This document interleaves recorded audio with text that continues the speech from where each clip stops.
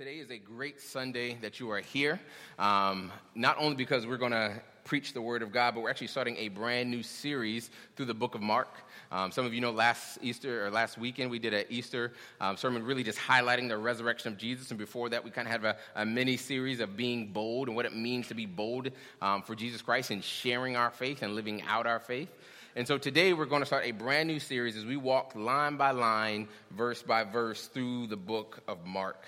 And so I need to do two things today. One is I need to set up the book itself. We're going to spend quite a while in the book of Mark, so I need to lay down a framework and foundation for the book of Mark itself. I don't want to assume that everyone's on the same page of what this book is, who wrote it, when they wrote it, and why that stuff matters.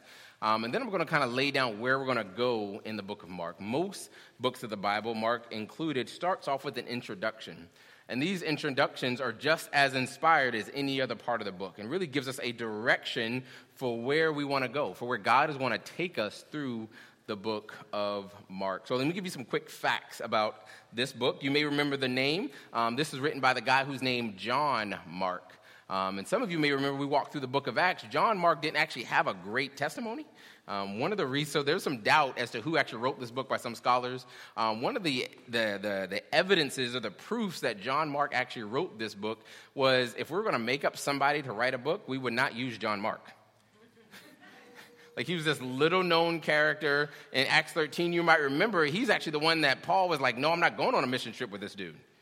And Paul and Barnabas actually split their missionary journeys over the inclusion of John Mark. Because the Bible says John Mark basically failed them at some point, and Paul was like, nah, I'm good. And so it became Barnabas and Mark as they traveled and did some stuff, and then Paul and Luke, and then others, and Timothy and Silas. And so John Mark didn't have a sterling reputation up to this point in Scripture that we've looked through. And so if you're going to make up someone to write a book, you're going to use somebody like Paul or Peter, or some name or some weight. So this book is written by a little-known person. Some believe in conjunction with Peter. But here we have John Mark, who, in our point of view, having just gone through the book of Acts, kind of ends the story in kind of a low point. A man who was basically, Paul says, I don't want to do ministry with that guy because he can't be trusted. So clearly, God uses broken people. Amen. Clearly, that was not the end of his story because he is writing a gospel, and what we have come to realize is actually the first gospel. So I know in your Bibles it has Matthew, Mark, Luke, and John, but those aren't chronological orders. The book of Mark is said to have been written first. And so 95% of Mark you will find in other gospels, especially Matthew and Luke. 95% is in other places of Scripture. So the question might be, well, why aren't we just reading those other ones, right? Why aren't we reading Matthew, or why aren't we going to some of those other Gospels? And they're all valid to read, but the book of Mark is something special, y'all. There's a movie. I know I'm not going to talk about Avengers. I think every sermon ever is like on Sunday right now there's an Avenger illustration. I'm not going to do that. Maybe. I have seen the movie, though, so.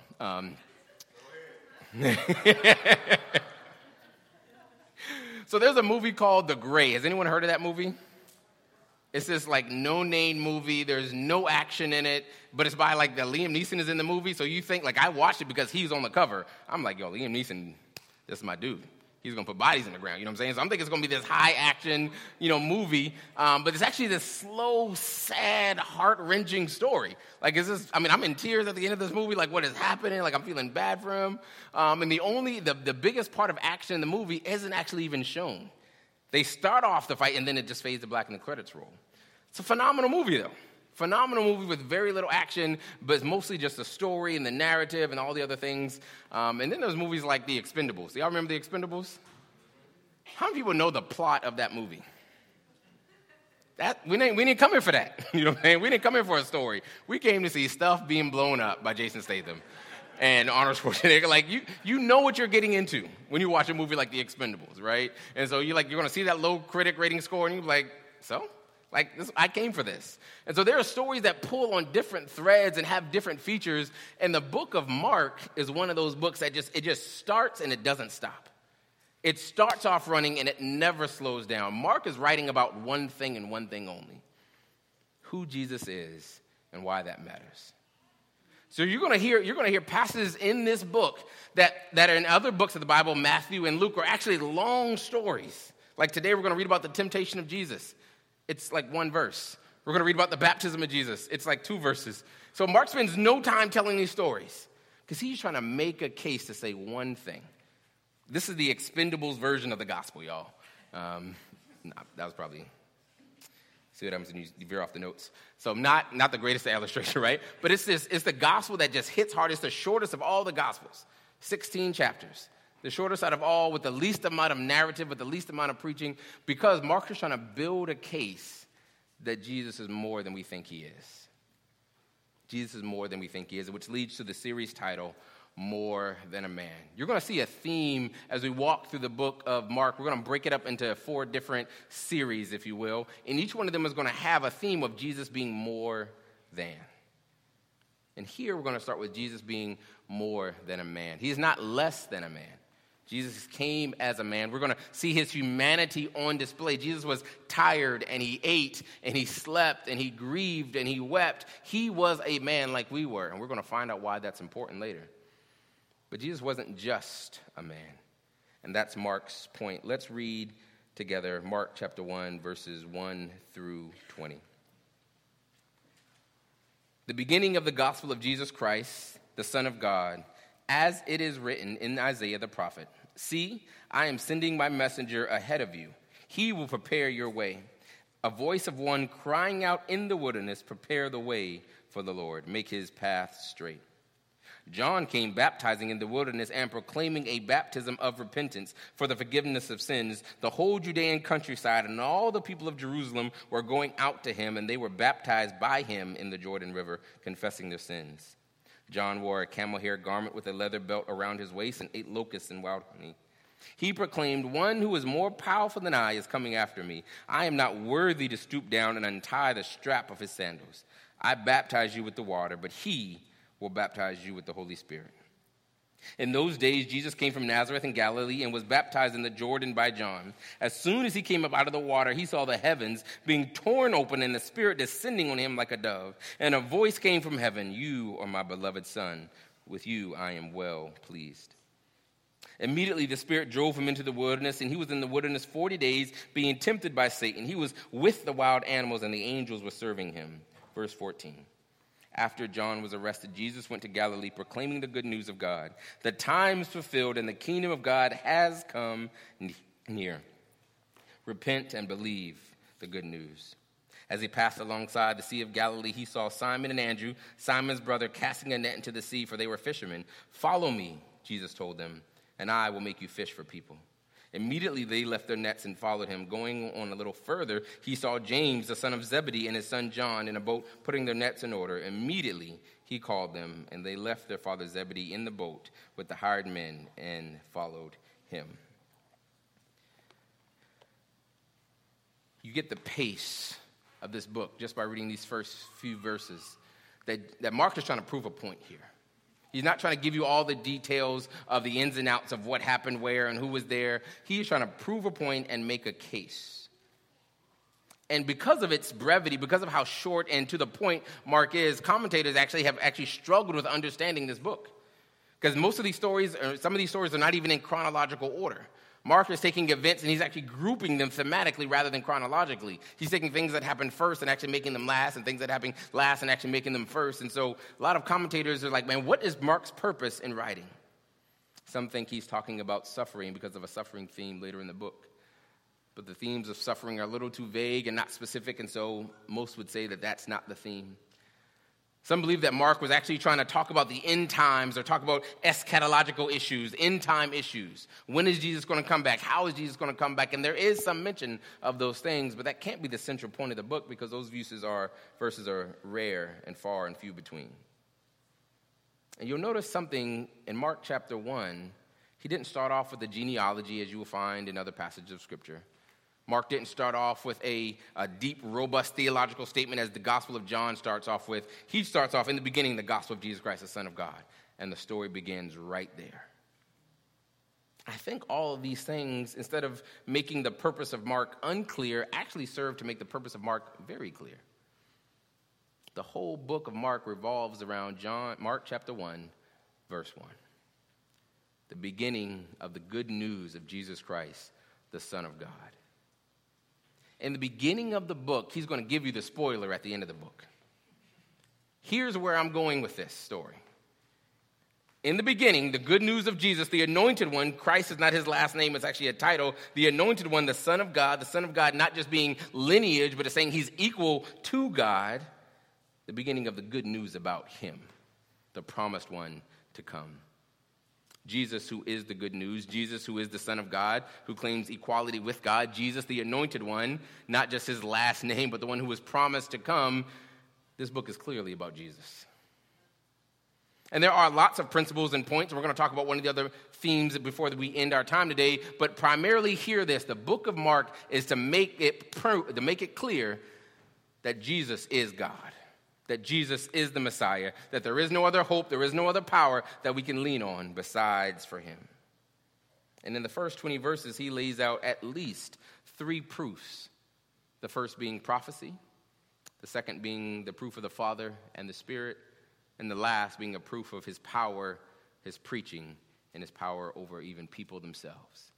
So let's look at these 3 proofs that Mark gives us and see if this Jesus really is the person that Mark claims him to be. Look at verses 2 through 8 of Mark chapter 1. As it is written in Isaiah the prophet, "See, I am sending my messenger ahead of you. He will prepare your way. A voice of one crying out in the wilderness, prepare the way for the Lord, make his path straight." The verses go on to say that he's actually talking about John the Baptist. Some of you may know John the Baptist. Him and Jesus were related. And so John actually came before Jesus' public ministry. And John had a simple message. Y'all know what that message was? Repent and be baptized. Repent and be baptized. He also says repent and believe. That's not wrong, right? Repent and be baptized. That was his message. But he also said, look at the end of verses 7 and 8. "One is more powerful than I that is coming after me.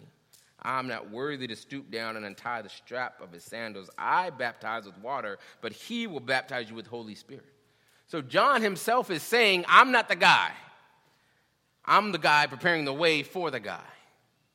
Now, that was a common thing. If you were a king in ancient Near East times, when you wanted to travel, you sent a messenger ahead of you, right? Because we think I-26 is bad. Imagine roads in 30, 40, 50 A.D., right? There wasn't a central highway system. There wasn't a Department of Transportation. And so the Romans that kind of built some road system, but they were kind of left to the individual villages to keep up and repair. So when the king was going to a city, they had to make sure everything was perfect.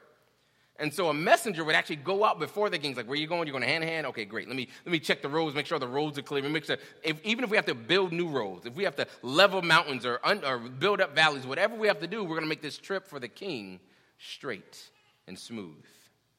And that was an actual task of someone. And so when he was talking about, I'm a messenger calling out, preparing the way for the Lord, he wasn't using metaphor language. This is language that people understood. It's like, it's like when Herod and Caesar come, and now we have to do all of this construction before he gets here to make sure that when he gets here, things are right. And so John the Baptist was that man, preparing people's hearts for the message of Jesus, telling people that you are a sinner in need of a Savior. We talked last Sunday about how the good news is only good news if we understand the bad news. We need a Savior isn't good news if you think you're okay. Jesus loves you doesn't really mean much to you if you think you're a pretty good person. Of course Jesus loves me. Everybody loves me. Right? You see, the good news isn't good news until we hear the bad news first. That if people really knew who you really were, no one would love you. No one would accept you. If people could see your thoughts and your desires that you really have that you would never share, if people knew the real you, you'd be by yourself. If God were to judge you on your actions and your thoughts and your desires, you would be without hope in this world. Now, all of a sudden, God loves you means something. Now, all of a sudden, Jesus is a Savior who came to save now means something. And so John the Baptist was that one who announced the bad news, that people need to repent, that people need a Savior. And so he announced and prepared the way.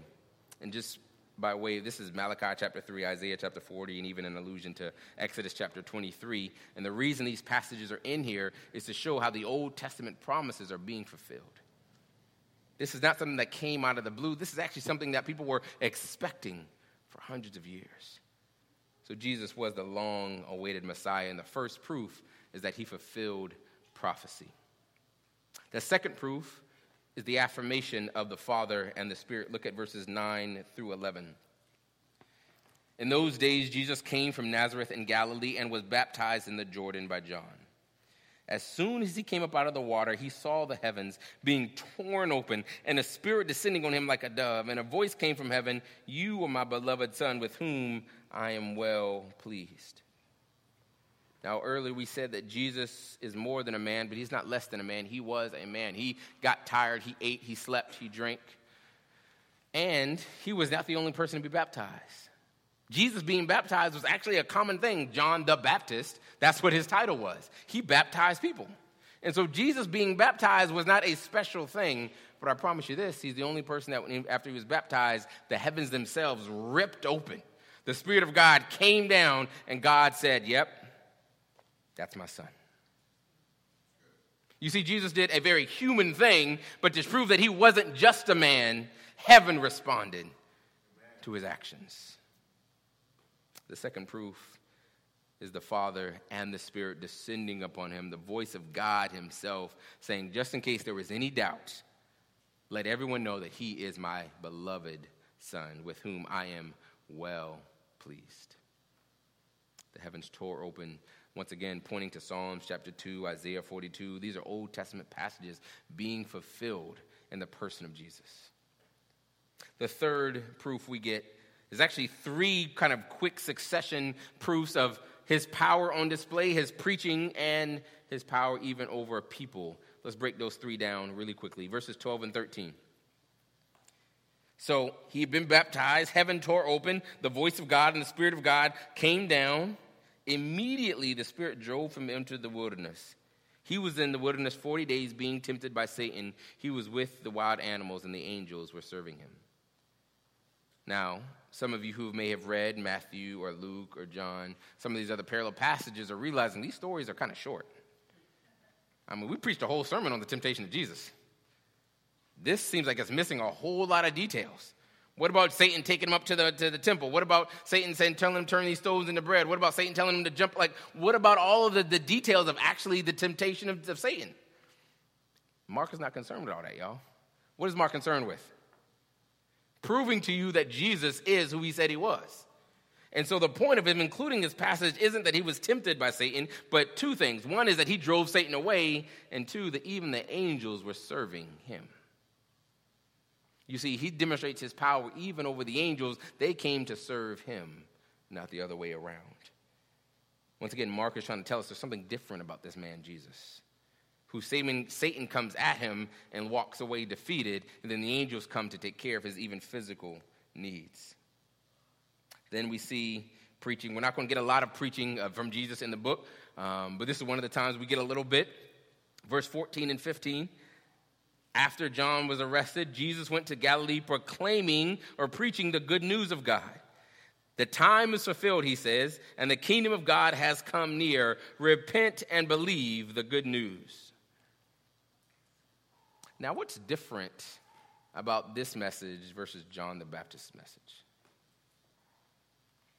They're saying very similar things. John the Baptist saying, repent and be baptized. Jesus saying, repent and believe the good news. What's different here? What's different here is who's saying it. What's different here is who's saying it. You see, when John said that there's a man coming after me who I'm not even worthy to untie his sandals, he's saying that I'm coming with a message, but the message himself is coming. And when Jesus says, repent and believe the good news, he's not talking about a set of facts. He's talking about me. Remember Mark chapter 1, verse 1. This is the beginning of the good news of Jesus. You see, when Jesus proclaims the gospel, he's not talking about a set of facts. He's talking about himself. I am the good news. I am the reason you have hope in this life. I am the Savior that you have long expected. And so what's different about the message is not the message itself, but the messenger. A man who came with power and authority to actually say, no, the good news is here because I say so. It's here because I'm here. In the last part, we saw his power on display through the angels serving him. We saw his power in preaching, and now we're going to see his power even over people. As he passed alongside the Sea of Galilee, he saw Simon and Andrew, Simon's brother, casting a net into the sea, for they were fishermen. Now, hear this exchange, y'all. Verse 17. Follow me, Jesus told them, and I will make you fish for people. Immediately they left their nets and followed him. Going on a little further, he saw James, the son of Zebedee, and his brother in a boat putting their nets in order. Immediately he called them, and they left their father, Zebedee, in the boat with the hired men who had followed him. Y'all, somebody comes to your job and is like, hey, man, let's go. If you get up and go, that lets everybody else know that was somebody that just came in here. I don't know who that was, but this man just left his job. I don't know if there's many people that be like, hey, that were walking right now, be like, hey, Philip, come on. And I'd be like, well, all right, y'all. You know? Like, that list is short. That list is real short, the amount of people that can get me out of this pulpit right now, doing what God has called me to do. But when Jesus comes and say, hey, come follow me, what do you say? What do you say? We talked about the tragedy of sin in creation last week. God spoke to things that didn't exist and they obeyed. God speaks to man and we oftentimes say no. The tragedy of sin is just how heinous it really is. All of creation is listening to God's beck and call. All of creation is at God's instant command. And yet we find a reason, well, God, I get off at 4, can you come back? Hey, they got a great dental plan here. What you got, Jesus? Can you send me an offer letter in writing? Like, what am I getting here, Jesus? It didn't matter. Whatever came along with following Jesus didn't matter. It was Jesus. And that's still true today, y'all. Whatever benefits come with being a Christian almost don't matter because what you get most of all is Jesus. Now, here's the thing. Is that enough? Serious question. Is that enough for you? If Jesus didn't provide, if Jesus didn't heal, if Jesus didn't do all the things that even he said he would do, you take away all those promises of God, is Jesus enough?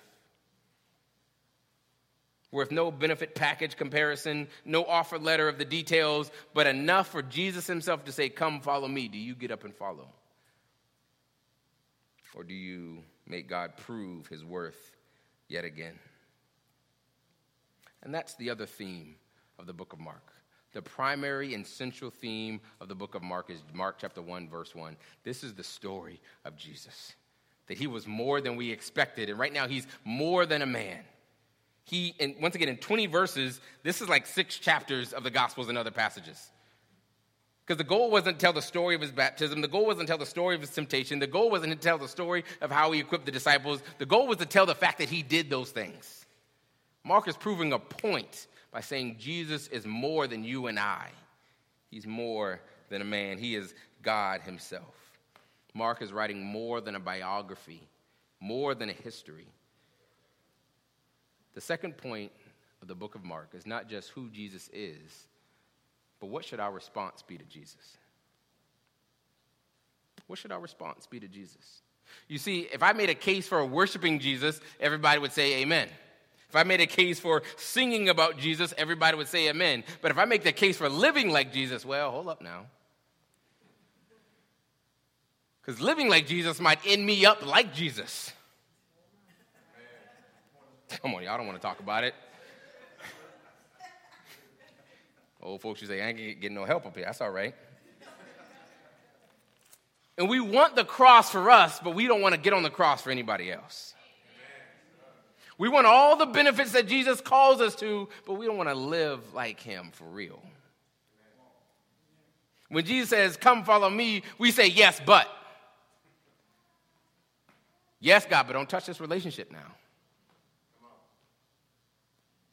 Yes, but don't touch my money. I work too hard now, God. Don't tell me how to spend my money. Oh, y'all just going to look at me. That's fine. That's fine. You see, Jesus is more than a man. He's God. And we don't get to argue back with God. We don't get to make our case to God. We don't get to try to convince God why his commands don't apply to us. When Jesus told Peter and the disciples, come follow me, the Bible says they immediately got up. And it wasn't a virtue of the disciples. We're going to see the disciples, especially Peter, actually, in the book of Mark, fail time and time again. So this wasn't an example of how awesome the disciples were. It's a model for what discipleship should look like. Instant and willing obedience. Instant and willing obedience. So sometimes we don't, we're good Christian folks, so we ain't going to tell God no. We're just going to move real slow. We're just going to move real slow. Like, God, I'm working on it. 2017, I'm working on it. 2018, I'm working on it. 2019, I'm working on it. You see, most of our sensibilities are refined enough where we know we can't tell God no. So we find another way to tell him no.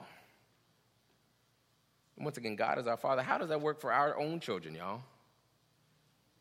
Hey, come here, Ezra. All right, I'm coming. I'm just going to take the long way. Maybe I'm going to move real slow. Like, that wouldn't work here, right? But we think God's going to give us, God, I know he said to forgive this person, but I know God said to love this person, but